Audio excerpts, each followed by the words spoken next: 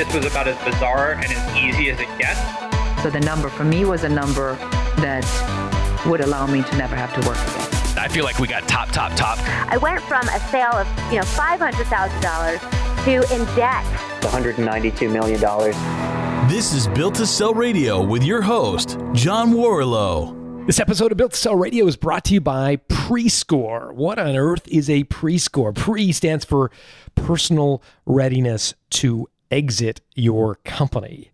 And here we're looking to evaluate how personally ready you are to leave your company. You know, when you go to sell a business to have a successful exit and look back on it without regret, you need two things. Number one, a company that is attractive to an acquirer, to a company that's built to sell.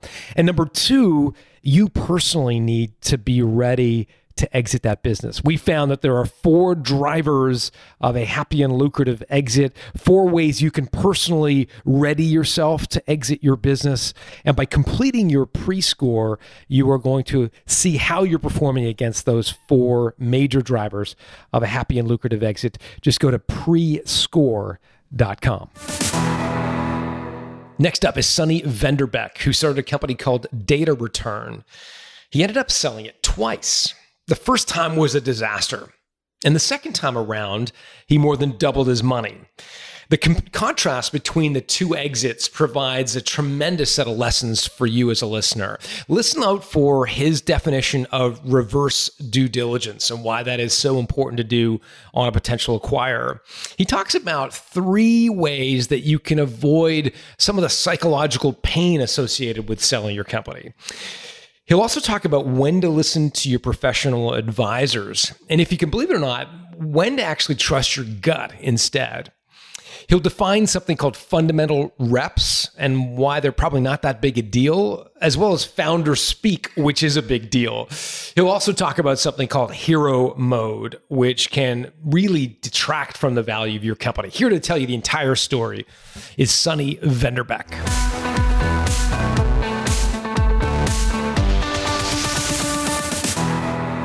Sonny Vanderbeck, welcome to Built to Sell Radio. Thanks for having me. Yeah, no. So I was reading a little bit about you before the interview, and it turns out you've sold the same company twice. Let me get my head around that for a second. Once you sell a company, isn't it kind of gone forever? You got to kind of give me the backstory here. So you started a company and then literally sold it twice. Take me through that.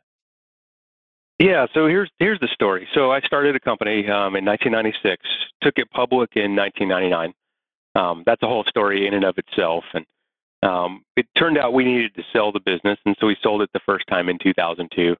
The sale to that acquirer didn't go very well, and that acquirer actually didn't make it. So a year later, they were out of business, and we had the opportunity to buy it back. So we bought it back. Ran it for another 4 years as a private company. I had a lot more fun as a private company CEO than a public company CEO. And then sold it in early 2007 and maybe sold it the right way the second time. Oh, that's awesome. Okay, so we're going to get into both stories. Let's start with the one that maybe there was a mulligan you'd like to have or a do-over that you'd like to have. So you start this company. Let's go back to 1996. What were you guys offering? What kind of company was it? Yeah, so the other 2 co-founders and I were at Microsoft, and we had this crazy idea that people were going to use the internet to buy stuff. And at the time, right, you rewind back to those days, it was a little crazy, and we were young, early 20s, and so that was the idea. And the opportunity that we saw was that when it actually worked, when you had a complex system selling things on the internet, these systems were kind of sketchy. They didn't work all the time. They were down a lot, and the customers were going to need help with that. So that was the basic premise of the business that ultimately grew into we were responsible for the performance and availability of some of the world's largest websites. Can you give us some names that we might know? Sure. So H&R Block, online tax filing, which, as you can imagine, for H&R Block, everything that matters happens in 2 one-day periods through the year. So those 2 one-day periods, game on. Can't fix it tomorrow. It has to work today. Another example would be Match.com. So we were with Match from probably 20 servers in barely a basement to hundreds and hundreds of servers as they became a very large business. insurance processing for John Hancock, surgical scheduling. So are you offering? So they're buying the server space. Was this like the early days of companies like Rackspace, where you're like kind of buying a little apartment on the internet, like a little a part of, or an entire server? Were they actually purchasing the server from you or access to it? Yeah, I would say two things. One, our customers tended to count in the tens or hundreds of servers, and it was less like an apartment and more like a hotel. So the distinction was, instead of here's some space, I hope it works out for you, it was, this is my critical business application. Help me figure out how to scale it when 100,000 people connect to it at the same time and I have to do transactions. And by the way, if it goes down, it's your fault, not mine. So that it was, look, we signed up for a lot. I slept with my cell phone for at least a decade. I still have the habit, unfortunately, but it was pretty intense. And so you're growing. Kind of give us a sense of the clip rate you were growing at from 96 to 99. Presumably pretty fast if you went public. So yeah, pretty fast. We grew 40% every quarter, and that was over the last quarter. So our headcount doubled every 120 days, and did that for years. Wow. Why go public? What was the thinking there? It was, and I feel like I kind of know better now, because we could, right? Our business was performing in such a way that allowed us to access the public markets for capital, and so we did, and we could, not lots of opportunities for visibility, new customers, raised a significant amount of capital, although we didn't need a lot, gave us the opportunity to sustain that kind of growth for the years to come. What was the value? Mostly because we could. What was the value of the company as a public entity? Like, what did the market capitalization reach? So when we took it public, I think our offering was around the high 200s, right? So call it, 275 million, something like that. That was basically the market capitalization, meaning the value of all the outstanding shares. That's right. When we went public, and over the course of the next year or so, it grew to about $3 billion. Wow. You're my first billionaire, Sonny. Nice. This is great. Wait till you hear the rest of the story. You may not say that anymore. Okay. All right. We're coming to that. Okay. So you literally build a company from scratch to a market capitalization of $3 billion. How's that feel? Yeah. There was no time to notice how it felt at the time. It was just all day, every day. You hear the stories and metaphors of sleeping under your desk. You really actually did sleep under the desk. I got really good at running on 4 hours of sleep. And again, just as a reminder, like, think about inside your own business, what the chaos would look like if every 4 months you had twice as many employees. Can't imagine. And then you did it again. It's not that you did it one time. It's that you're now on the 7th generation of doubling headcount again. And you need new rules, like you're not allowed to have any full teams of people that have only worked at the company less than 90 days. Guess how you find out that problem or get that rule, right? Because you make the mistake and you realize, why is this whole team has no idea what's going on. Why? And you look and you go, oh, they're all new. So it was pretty crazy. Where does it go from there? So you're at $3 billion. Ultimately, you sold the company, but fill in the blanks for us. It was a little messy between $3 billion and when we sold the company. So here's how this played out.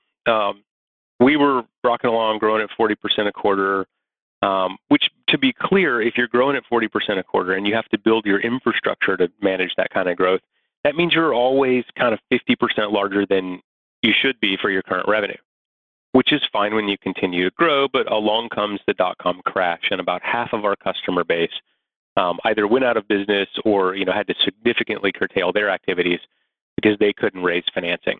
And so the business went to flat very quickly. It was unfortunate. We were 1 quarter away from profitability. And so that had a pretty big effect on our business. We needed to do a couple rounds of layoffs, got lots of learnings about that. Probably one of the more painful things I've had to go through to actually kind of shrink that business. And over time, the market obviously responded to that. Our market cap got cut in about a third and then ultimately became smaller. largely because I think the world sort of realized, okay, this growth that you had before may not be the growth you have in the future. And so it just kind of continued to drag along where the world at large, the economy wasn't doing great because of this, but certainly in the ecosystem of technology, we were in the trough of disillusionment about the internet. And so everything had slowed down and we were not yet profitable. And ultimately our decision came down to this.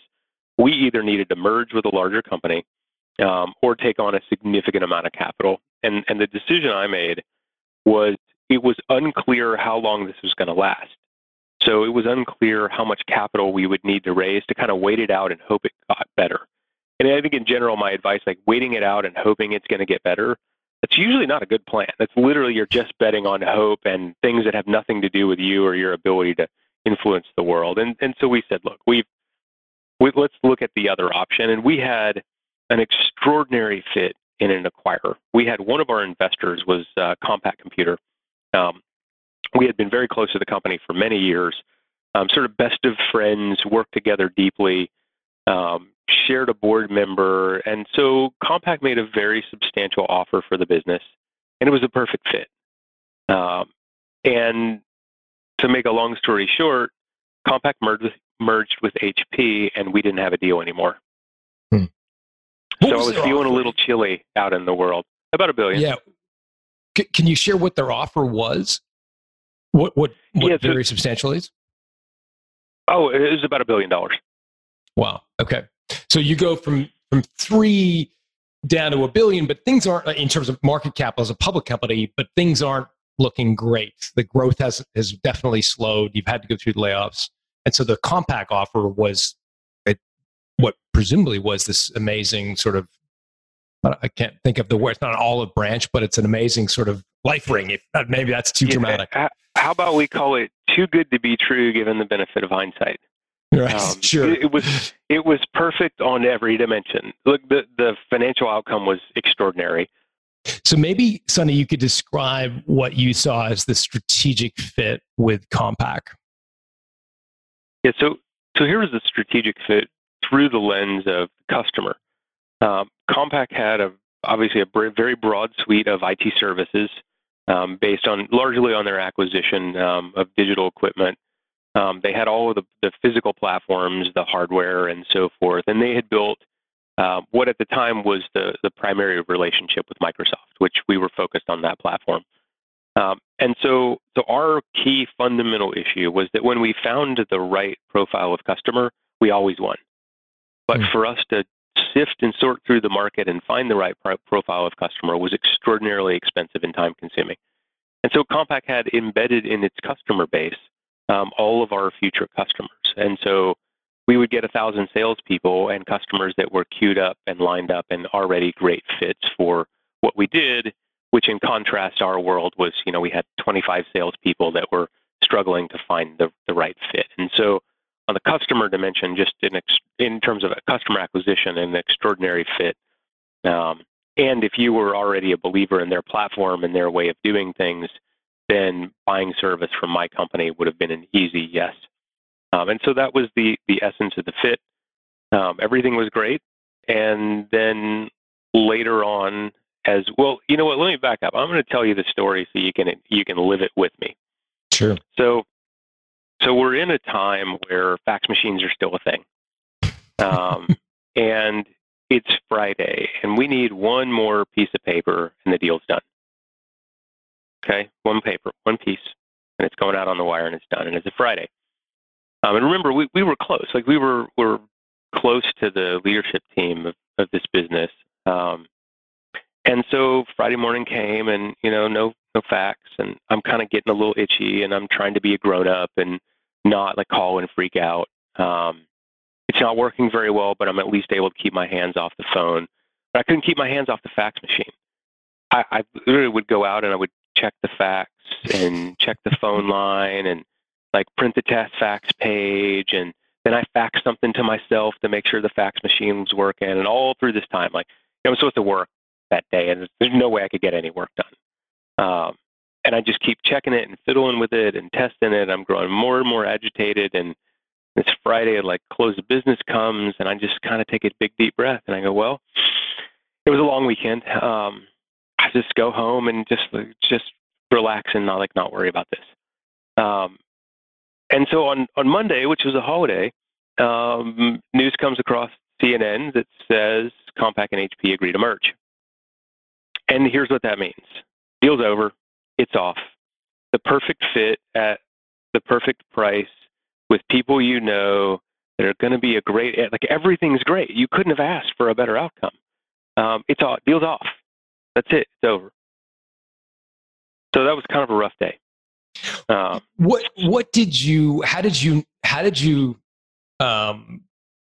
make the connection between the CNN story you were watching and the deal being off? Did someone pick up the phone and say, "Oh, by the way, Sonny, have you seen the news? The deal's off"? Or did you lace two and two together on your own? Yeah, so it was obvious. Look, we tried. We called them and said, "Hey, we can still do this. We read your merger agreement. Let's go." But that was a bit of a Hail Mary because we knew better. And here's why, right? If you think about, you have these two very large organizations in the midst of a very complex merger that they both need. They've decided as companies that it's important to them. Anything that could derail that merger wasn't worth it. The long and short of it was completing our transaction had some risk for Compaq in potentially creating an issue for HP. And for no other reason, their entire leadership team was consumed with how do we pull this merger off and make this work? And so anytime they spent working on our stuff just wasn't as important as their $25 billion merger. So how did you feel about the executives at Compaq on the other side of your deal? In your own words, you were friendly, you'd known them, they were partners. Obviously, they were hiding something for you along the way. They must have known that this HP deal was in the pipeline. Yeah, so a couple of things. One, because of the implications of this transaction, a very, very small number of people knew about the transaction. The vast majority of the organization, even at the senior leadership team, was effectively surprised by it because it was one that if it leaked, it would break the transaction. And so both teams decided to keep it into a very, very small group of people. So on one hand, you can go, wow, they knew. On the other hand, if I was in their shoes, I wouldn't tell me either because I'd be putting a $25 billion merger at risk. It's sort of very little upside and mostly downside. So it was hard to harbor any ill will because they made the right choice for their company. That's easy to say 18 years later. At the time, how did you feel? I was bummed, right? It was because it was so lined up and everything was great. And, you know, as a reminder, it meant I didn't have to be a public company CEO anymore, which is it's a hard job. And it would let me kind of go back and focus a little more on the things I loved most. And so it was, you know, look, you're literally minutes away from a perfect outcome, and then it's gone. And so, but you know, it's as CEO, you've got about 30 seconds to grieve over it and then get on with it. Your company is still relying on you. Your customers are relying on you. Your employees are relying on you. So you pick yourself up out of the dirt and get to it.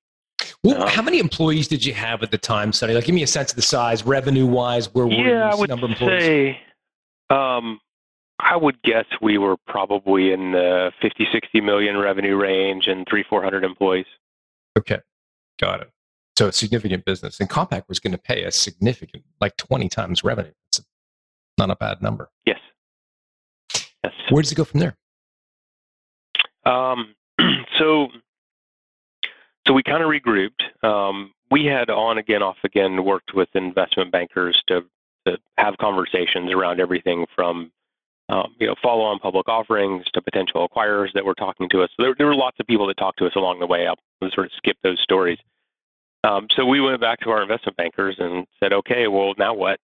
And so we had some other conversations with some other people. And then I was speaking at a conference, a Wall Street conference, and an investment banker came up to me. This was probably 2 weeks after that, and said, hey, I've got an idea for you. I've got an acquirer who's not somebody you would normally think of, but here's my rationale. And he took me through his rationale about where it fit, and it actually made a lot of sense. I was like, wow, I never would have thought of them, but that's a great idea. And so we did the early, M&A dance and exchanged some stuff and started talking, and it got real serious, and ultimately, got to a point where we had an offer from them.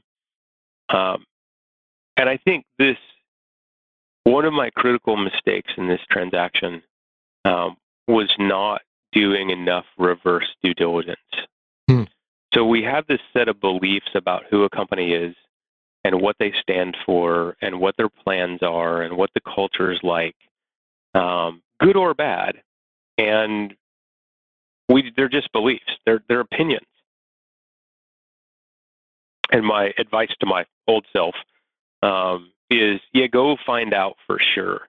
You may think they have a horrible culture. Go find out. Maybe it's great. I've seen it turn out that way.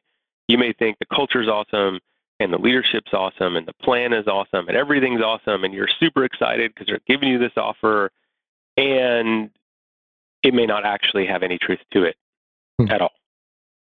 And so I think with the benefit of hindsight, I did probably check the box on this. We spent like a day doing reverse due diligence. Who are these people and what are they doing and what are their plans and all those questions? And look, to be a bit compassionate with our situation, we were in a bit of a bind too. We needed to get after it and we needed to get something done. Is that, Sonny, help me understand that. Was there at this point, after the Compaq merger had died, or acquisition had died, were you on a kind of a burning platform? Were you burning cash and needed to sell, or Yes. were you basically sort of? Yeah, so we were, as a reminder, we were 1 quarter away from profitability. But if you remember the scale of our growth, that meant we were 40% too large. And so while we had been able to cut lots of expenses, we were not, just given the nature of how the business scaled, not really able to get it down to break even. And so we were running out of time. And with the Compaq merger imminent, it didn't make sense to readjust the business. If I go back to Compaq and say, hey, by the way, we cut costs another 20%, they're like, what are you doing? That's what I'm trying to buy. And so, we were running out of time at this point. We probably had about 6 months of cash left, which meant we were either going to have to raise cash on some bad terms, or complete another sale. And sort of my view was, raising more cash wasn't going to actually help any of the issues anyway. And so we decided to go through with the sale. And so the way it played out, we basically got about 20. They were also a public company. Our investors, our shareholders, got 20% of their company, which seemed interesting. I had $1 billion of revenue, pretty big business, thousands of employees, so forth. And that thing didn't go well.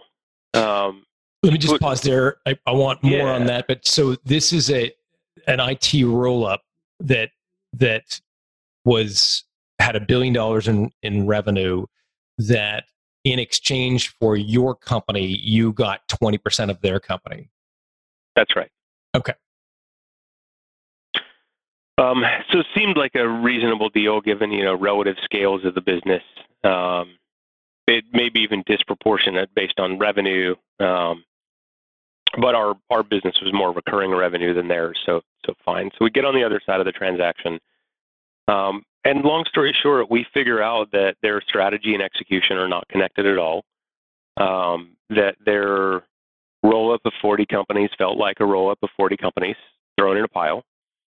And that the one thing we needed most, access to customers, the sales force of the combined business wasn't ready to give to us.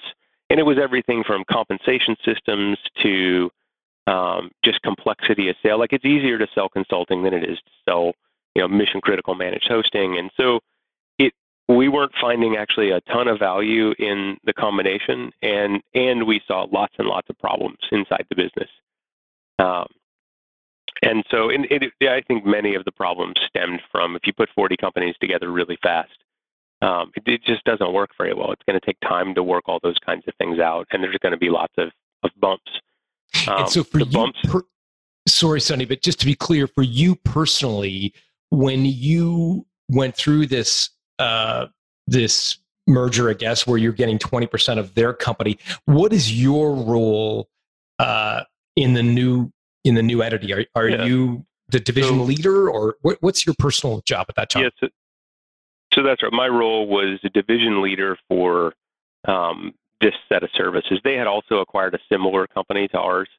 And so my task was to merge that company basically into ours, and we were going to be a part of that. So probably 4 or 5 business unit leaders, and I was one of them. That's also where I got to learn. Like I'm actually not good at that business unit leader stuff. I'm kind of unemployable because I'm not good at rules that other people make and so forth. So that was. I'm so surprised, Sonny. Yeah, it's an entrepreneurial thing. I think when we tell ourselves we're going to fit just fine inside the big corporate behemoth, it's rare. It happens sometimes, but it's really, really rare. So where does it go from there? Yeah, so where it goes from there. So their business was also not profitable, but at least at the time had lots of cash, and the story about why they weren't profitable made sense. And but 12 months later, they filed for Chapter 11. And you would think that's bad news. You're like, oh no, the world is falling apart. It's the end. And we didn't look at it that way. We looked at it like, hey, we have a shot at a do-over that most people never get. We can buy it back. Who's the we we at this bought point? It back. Who's the we? Yeah, our team, our founding team, and some investors that we had hooked up with. And so we bought it back about a year after the sale. So it was, I got the old business cards out and kept doing what we were doing. I think that was made public, wasn't it? When you bought it back. What did you buy it back for? Yeah, I think it would have been. It was probably $30 million. Amazing. So you go from a $3 billion market cap to $1 billion with Compaq to bankruptcy, essentially. But then and then you're buying out of the ashes of that business. If I'm paraphrasing, you're picking up the assets that you knew best that had inherent value and paid roughly $30 million for that. And here's the funny thing. If you remember earlier, I said, hey, we needed one more quarter of growth to be profitable. And so when we bought it back, the thing we bought back was profitable. And what was that thing called? What was the name of the company? So the name of the company was Data Return. Data Return. Okay. So you buy Data Return back essentially for $30 million, which you raise your founding partners, your former colleagues at Microsoft, and then some investors. Yes. Got it. Yeah, so we bought it back. We had lots of things to unwind and clean up and rebuild and fix. But it was a lot of fun because we were out on our own again, doing what we loved, which was building a company. And your role as CEO at this point in the next iteration? Yes. Okay. Yes. So I was founder and CEO, then business unit head for a year, and then back to CEO. And so we ran as a private company for the next 4 years, probably a good bit slower growth. I would guess we were probably average 15% a year growth.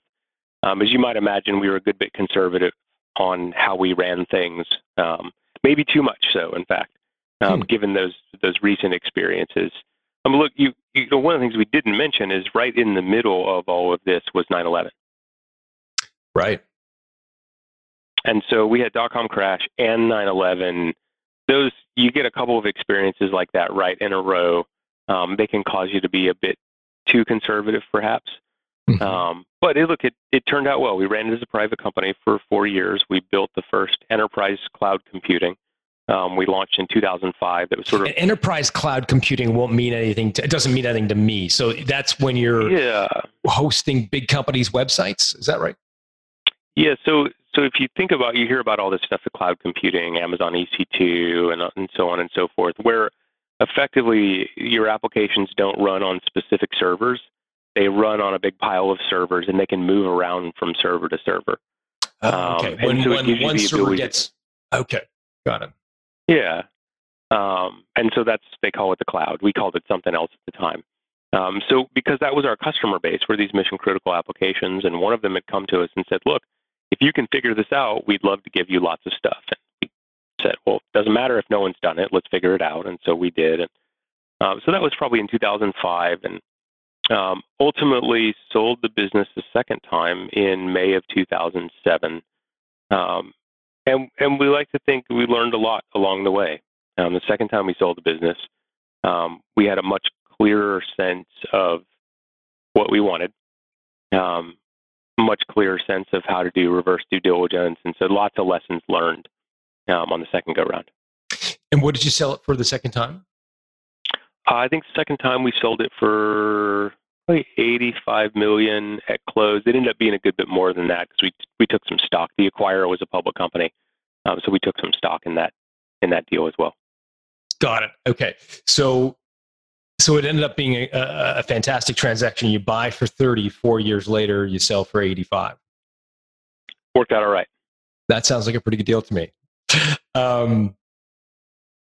The second transaction, when you sell for 85, what was that like? Was that a kind of a dog and pony show where the M&A bankers kind of trot you out to a few acquirers? What triggered that desire to sell in 2007, and then sort of how did you go about doing it? Yeah, I think on this one, we saw a couple of things here. One, we were at about the 10-year mark for the business.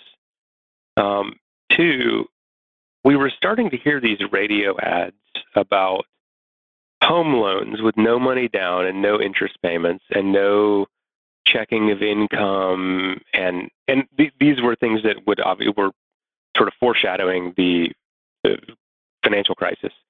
And I had that moment where I heard the radio ad, and I usually, if I was in the car, I was on the phone, like an entrepreneur, like every available moment, I got something going on. I'm not listening to the radio. And I heard this ad come, and I drove back to the office, and I got the team in the room, and I said, and we had been together for a really long time. I said, look, guys, here's the deal. Here's this ad. I don't really know what's going to happen, but this sounds a lot like kind of 1999, 2000 era stuff. This doesn't feel very sane. So here's what I need from you. We need to either sign up for another full 5 years, because who knows what the trough is going to look like. We just got to gut it out for 5 years. Like, things are good now, but we don't know how they're going to be in a while. And so you just need to be ready for a full 5 years. Or this is a great time and place in our history to have an exit. One of the things we had done during the second half of the business, that second 4 years, is we got the business to a place where I was not involved in any day-to-day processes. There were no things that happened on a Tuesday that required me. There was no line at my door. And so all of my time was on like strategy and forward thinking and new product. And so that gave us the opportunity to look at the business and say, it's actually ready to fit somewhere else. It's ready to have another owner. It's probably worth more. My opinion is that moment where the founder disconnects and isn't needed on any given Tuesday is a really important moment in a company's history. Why is that? What is it about when the founder's sort of able to step away that why do you think that's such a seminal moment? I think it's because it says a lot on how have you built something of enduring value, right? If it requires your hand on it every day, do you really have anything yet other than an extension of yourself? But once you've extended past yourself, like, it can stand on its own 2 feet. So a bit analogous to your kids actually being grown up and being able to provide for themselves. And frankly, for me personally, I enjoyed it more anyway. And so I remember that moment where I realized I have an extraordinary team that knows what they're doing, and the very best thing I can do for them is to stay out of their way. Right? And so my job turned entirely to where are we going in the future, and how does this team work together, instead of me being in the CFO's business, trying to do their job for them or what have you. And so I think important, and my belief is it's important whether you're going to sell or not. But if you're in a sale process, acquirers know this stuff. They know how to read it. They know how to see it. And so if you're in hero mode when you're doing these dog and ponies and you're acquirers, like every conversation you have is about how important you are and, this big hero thing you did. And, oh, I've got the relationship with our 10 largest customers. Hey, let me tell you, on the other side, as an acquirer, that stuff is terrifying. You never want to hear it. Because what that says is your whole bet relies on one person instead of relying on a system and relying on a team. And so that you got to get all the hero out of your business for it to be able to stand alone. And to be clear, like no matter what you think is going to happen, every business someday will be run by somebody else. It's one of the inevitabilities. Even if you're like, well, I'm going to give it to my kids. Okay, somebody else is going to run it and somebody else is going to own it. It's not going to be you. And so thinking about how to make your business run better and thinking about how to make your business run without you ultimately makes it more valuable, and not just in a monetary sense and in all of the other things that are value. It brings me to your book, the book that's coming out in, actually by the time this episode will be live, it's actually going to be available. Excuse me. So the book is called Selling Without Selling Out. Give me the subtitle again. It's a great subtitle. Yeah, the subtitle is How to Sell Your Business Without Selling Your Soul. So what prompted you to want to write this book? That's a good question. Now, 2.5 years later, I wonder why. And I actually have a real answer. That's not a good sign. For those of you that have written a book, it has to be a labor of love because it's otherwise too hard. Here's the deal. I wrote the book that I wish I had read before I sold my company the first time. Like these are lessons to my 20 years ago self about things I've experienced since then, things that other CEOs have experienced since then, about how to get an outcome that meets all of your needs. And so one of the realizations was that, we talk about value all the time and how to get more of it, but we don't really talk about what value is. What do you actually care about? My own personal experience, and I think this is true for most CEOs, is that money is a component of value, but there are lots of other things that matter to us. And I'm going to give you the quick question to ask yourself to figure out, do I only care about money or not? So you have an acquirer who you find out is going to fire everybody the day of close and shut the company down. So it's over. If you got a plant, they're shutting it down. All the employees are fired. They're getting rid of all the customers. They just want to take you out, get you out of the market. How much more do they have to pay? My own experience is lots of CEOs recoil at even the idea of that, and there's not a number that somebody could pay that would make it okay to fire everybody. There are some of us that just, it's entirely an economic transaction, like that's fine. And by the way, that's not who the book's for. Like if money's the only thing that matters, like don't read it. It's not useful to you. But if you answer the question about, well, I wouldn't want an acquirer to do that and they couldn't pay me to do that, then it starts to beg the question of, okay, well, what do you really care about? And let's go on the journey and explore what is it that we care about and what is it that we want to see happen the day after close. The premise is closing day is not the important day. It's the day after. What other lessons, in addition to the figuring out your relationship to value and what value means beyond just economic, what other kind of tactical or tangible lessons does the book have? I know there's probably hundreds, but is there one or two, given the nature of what we do on this show, that you might draw out for our listeners? Yeah, I would say there are a couple of things that come to mind. We'll call it three. So first, write it down. And when I say write things down, I mean like figure out what you value and write them down on actual paper and look at them over and over again over time. It'll take a little while to kind of unpack what you really care about and what you really prioritize. So for a lot of entrepreneurs, a lot of entrepreneurs are going to listen to that and go, like, Sonny, I care about money, right? Like I want to cash out. How would you respond if someone said that? Believe you. I think Go further. I just don't. I don't. What would you ask me? Sell your company and only care about money, and then call me the day after close when you're crying or have 102 fever, and you realize they're dismantling your life's work, and you don't feel good about it, and ask me how that worked out. It's very rare. So it's really easy to get tied up in the golden bell or the brass ring or all the stuff. And here's what we found. We talked to a bunch of CEOs, and the story over and over again was the same thing. The thing that drove their happiness in the sale wasn't the price they got. It was a whole bunch of other stuff. Like what? The price was important. It's a threshold. It's what they do with the company afterwards. What happened to the customers? What happened to my employees? It turns out that there's an easy way to figure out at least who or what you could care about, and then you have to decide what you want for them. So we use the term stakeholders, and that's who cares about your business. And so for each of us, we can make a list, and I've got some tools on my website, sonnyvanderbeck.com, where you can kind of help unpack this to say, okay, who do I care about? The customers and suppliers and the community I'm in, and so on and so forth, and you write that down. And then you write down what you want for each of those, and what you want for yourself, and what you want for your family. And the process of doing that, you'll get clear on what matters to you as it relates to your employees.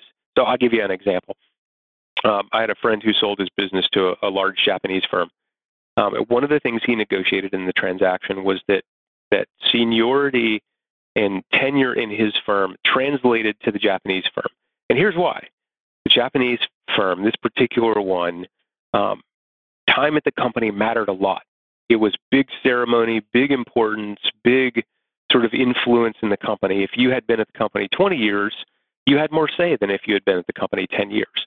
And so he negotiated that into his agreement with his acquirer to say, if somebody's been here 18 years, that counts. And so he got to see his employees get 20-year pins 2 years after the transaction. So that's a very specific example, but just figure out what you care about.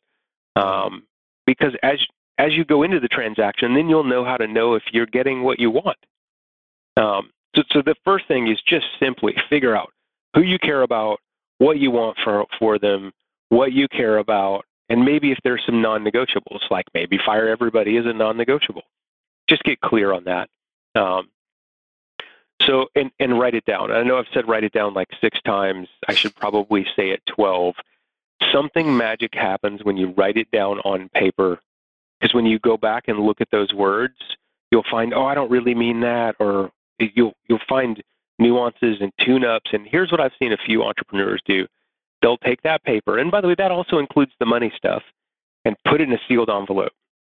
It can be really useful later on when the deal gets sideways. Lots of deals get a little sideways during the process. And so this would be my second tip. Some stuff's going to happen in the process of selling your company that's going to make you mad or sad. And you're going to have an emotional response to it. But get over it. Get over it and get over yourself. Because the thing you have to ask is not, is this term that's in front of me now, is this particular term fair or not? It actually doesn't matter. What matters is, taken as a whole, given what I'm trying to solve, is this a good deal or not? And if it's not a good deal, then don't do it. But if there's some term that just sets you sideways, you may just have to get over it. Because if that thing is not one of your real priorities, then it's just not a priority. Don't get wrapped up about it. And this transitions into my third tip. There's a funny line between listening to your advisors because you paid them money to advise you and they're supposed to give you good advice, and not listening to them because their objectives are not exactly the same as yours. So your advisors, generally, their success means they got the highest price and they got the transaction closed. That's what they care about. But if you remember from the first one, you actually care about a bunch of other stuff. Like, look, all the bankers and lawyers, transactions done, they go home, they move on to their next thing, and you're left with the consequences of your decisions and your actions, and only you. And so half of my advice here is you have to listen to your advisors. If they're telling you, as an example, hey, this term in a purchase contract is just standard. This is how things are.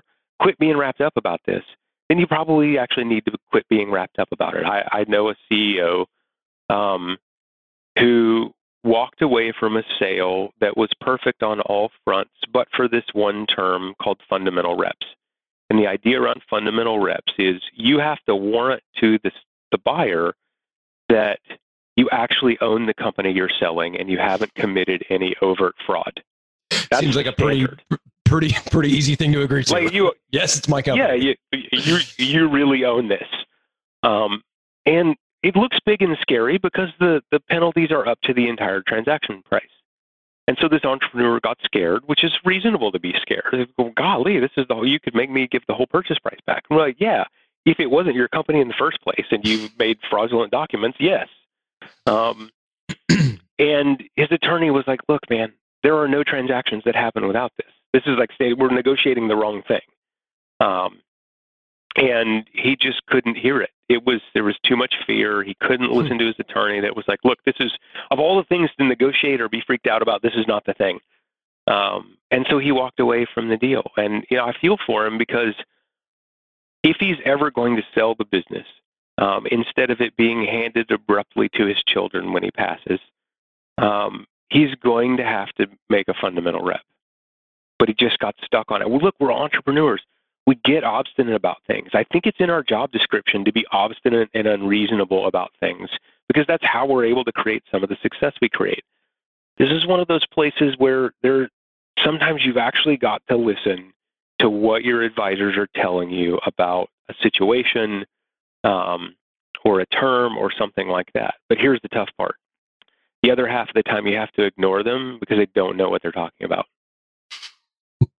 And so it takes some nuance to think about, okay, where might they really know? So if your attorney is telling you a contract term is standard and has been negotiated by 1,000 companies, like you'd probably get over it.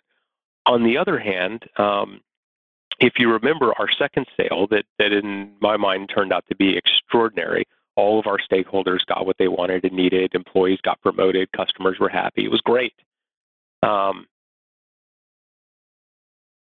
Our investment banker said they didn't want to put that company on the list because they weren't a real buyer. And I had to. Why did they not think they were a real buyer? Because they hadn't done any other acquisitions. Who was the acquirer? A company called Terramark. Okay.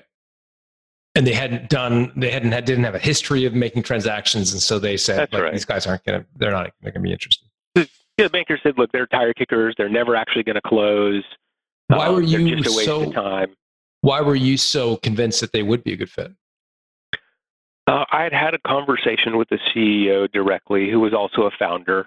And sometimes founders, like we can talk to each other in founder speak sometimes and pick up lots of nuance in a conversation. What did he say that gave you what founder speak did he use that gave you a sense he was real? Unfortunately, it's been so long. All I can remember is the essence of the thing. And the essence of the thing was this. The things that our company was extraordinary at, they weren't. And the things they were extraordinary at, we weren't. There was almost no overlap in the actual service capabilities of the business, but our customers were all trying to buy the same thematic outcome. They were all trying to buy the best. Now, they did co-location. So total hands-off, like here's a space in a rack. I hope it turns out for you. And we did this ultra high-end managed service stuff. And so their thesis was this. Customers that buy lots of co-location, that want to buy high-end, that have mission-critical applications, may have some parts where they want somebody to run it for them. Customers that buy this high-end stuff may have some parts where they want to run it themselves. Let's put it together and go out into the market. So here's what happened in the market. Our salespeople and their salespeople no longer had to try to compete against a substitute, another way to get it done. If a customer said, hey, I don't want you guys to mess with it, I just want the best co-location, the sales guys of the combined company could say, that's great, we have that. if they said, hey, I need you to run this for me, then the sales guys of the combined company could just say, yeah, we do that, and we're extraordinary at it. And so all this time and energy, both of our sales forces spent selling, not necessarily directly against each other, but against each other's category, were gone. We could just say, yes, we can, and it's going to be great. And so what happened is when we put the companies together, like growth rate doubled. Because it was right. The thesis made a lot of sense. So look, I talked to this guy. He was genuine. His story about where the capital was going to come from was very believable. The strategy made a lot of sense. And we had learned our lesson before, like, okay, that all sounds cool, but you got to do a lot of reverse due diligence, spend a bunch of time vetting it out. So he had a sane strategy. He had really given some thought to the why and the how he was going to do the transaction. My read was that he was serious and the bankers were being lazy. And so I just said, I don't care. I know you don't think they're a viable acquirer. Put them on the list anyway. And there was some uncomfortable silence on the phone. And they said, okay, and we moved on. But that was one of those moments. I remember where I was standing when we had that conversation. Because as it turned out, it was a very important conversation. But sometimes you have to take a stand for what you care about. And so you'll get in, here's one of the things that's going to happen is you're going to get in this swirl of the transaction where transactions have a pace and a timing, and everybody in the whole deal knows what's going on except for you. Everybody else has done this a bunch of times. You don't really, and so it's going to run away with you if you haven't written down what you care about. And something you told the banker you cared about early on in the process verbally, they'll just brush aside. They send you a big old spreadsheet with a bunch of price and terms in it and say, we think, row number 3 is the best buyer because they've got the highest price and the highest probability to close. And nowhere in that spreadsheet is, yeah, but what happens to my employees and what about my customers? And we do this thing in the community that matters to me, and what's their strategy? And all these other questions that are non-financial things, they get cut out of the spreadsheet. And so that opportunity for you to take a stand in the middle of this whirlwind that if you don't do anything, it will carry you to the end and you will get the highest probability of close and the highest price, but you may not be happy. And so being able to understand what you want and need well enough to take a stand is important. And so back to this Terramark acquisition, like I actually knew what we were looking for because I got it wrong the first time. And when I looked at Terramark, it actually looked like it was going to be a great fit. When you talk about reverse due diligence, and you brought it up a couple of times, what I've heard from you on that score is understand where the capital is going to come from, the buyer's capital. Is it real? Understand some of the operational issues like the difficulty of stitching 40 companies together is going to be problematic. Understand the salespeople and how their commissions are structured, and try to understand if you can plug your business into their sales funnel and their sales commission structure. What else would you look at in a reverse due diligence to evaluate a potential acquirer? A couple things. One, what's the culture really like at the acquirer? And you can't do that without spending time there, physically spending time at the company and just watching. Just watching how, are people excited? Are they happy? Are they having a good time? Are people shuffling around, staring at the floor? Understanding what the acquirer's culture is like is going to tell you a lot. The second one is just this big open-ended question, and you'll have to keep at this question. What are you going to do with it? So just the simple question of, what are you going to do with it? The first answer you're going to get is just going to be this kind of, glad-handed answer about, oh, we're going to X, Y, Z. Like, don't take that BS. Like, really, like, oh, no, let's get on the whiteboard. Like, show me what happens. How does this work? Who's going to report to who? Show me the org chart. Where do my salespeople go? Where do my operations people go? What are we going to do with the plant? How does it fit? And actually spending time to go through, because in most cases, the acquirer knows what they're going to do with it. They may not have just told you yet. And they're not used to being asked questions like that. Like specifically, what are you going to do? Okay, transaction closes, now what? Like, take me through the next 100 days. Take me through the strategic plan. Are we going to roll this out to your other customers? Like ask real serious questions about how's this going to work out. And that's the big reframe that I'm trying to get at in the book, is that everybody's energy and attention is focused on getting from I've decided I want to sell or take on an investor to closing day. And what I'm suggesting is it's all the stuff that happens after closing day that actually will determine whether or not you're happy with the outcome or not. And so that sitting down with the acquirer and forcing the issue to what are you really going to do with it, you're going to learn so much in that conversation. And just remember, like, don't take the first answer. Dig in more. I've learned a ton from you, Sonny, and I think our listeners have as well. I really appreciate you spending the time with us. I think your candor, humility through the whole process of ups and downs, just tremendous. And I'm glad it has worked out so well in the end. The book is called Selling Without Selling Out. It's available anywhere books are sold. Sonny, thanks for joining us. Thanks for having me.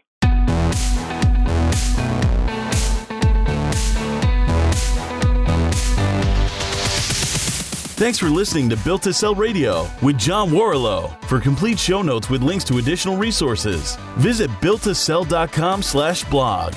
John is the founder of the Value Builder System. To find out how to improve the value of your business by 71%, visit valuebuildersystem.com. John is also the author of Built to Sell, Creating a Business That Can Thrive Without You, and The Automatic Customer, Creating a Subscription Business in Any Industry. Connect with John at facebook.com/built-to-sell or on Twitter at John Warrillow, WARRILLOW. Thanks for listening.